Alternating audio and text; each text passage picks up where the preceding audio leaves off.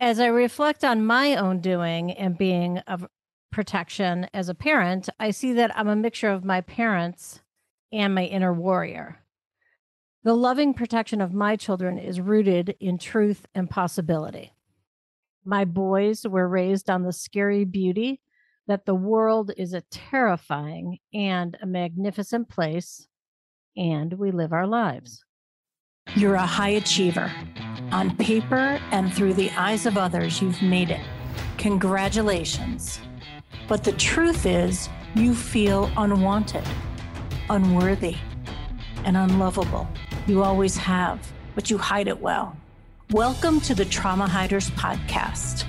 I'm Karen Goldfinger Baker, and this is a podcast where high achievers like you finally reveal what keeps them up at night that no amount of money or recognition will fix. I'm also making it my business to speak with people who get you. Hell, I get you. I am you. So get your best hider's face on, sit down, and let your guard down. What's on the other side of this shit will change your life. There are so many ways people like us fuck ourselves over. But let's start with 5 ways.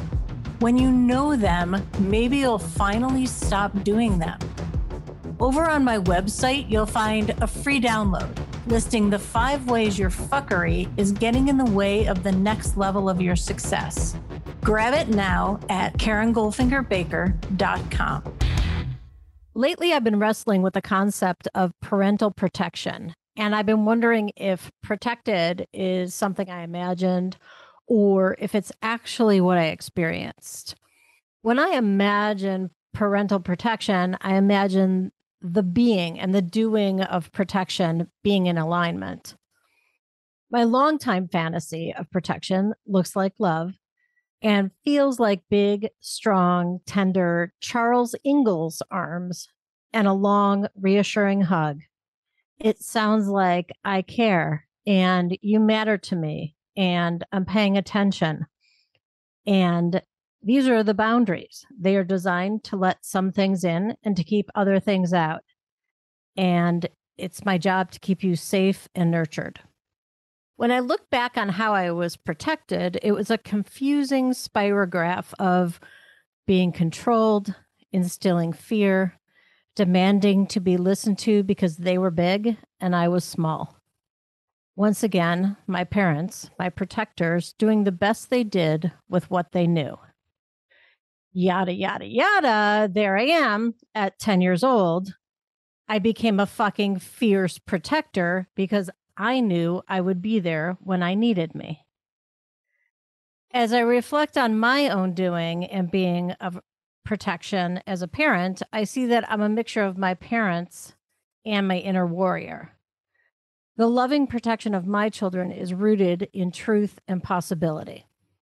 My boys were raised on the scary beauty that the world is a terrifying and a magnificent place, and we live our lives. I don't know if I have the impact of Laura Ingalls' paw, but I do know that the kids are all right, and we are all right, and I am all right, all of me. And all of me is embraced by the big, strong, tender, protective arms of love, and I'm learning not to squirm. You've been listening to the Trauma Hiders Club podcast.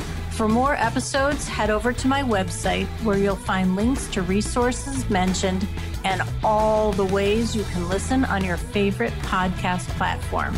And if you're ready to fight, discover the rules of Trauma Club. Head over to KarenGoldfingerBaker.com.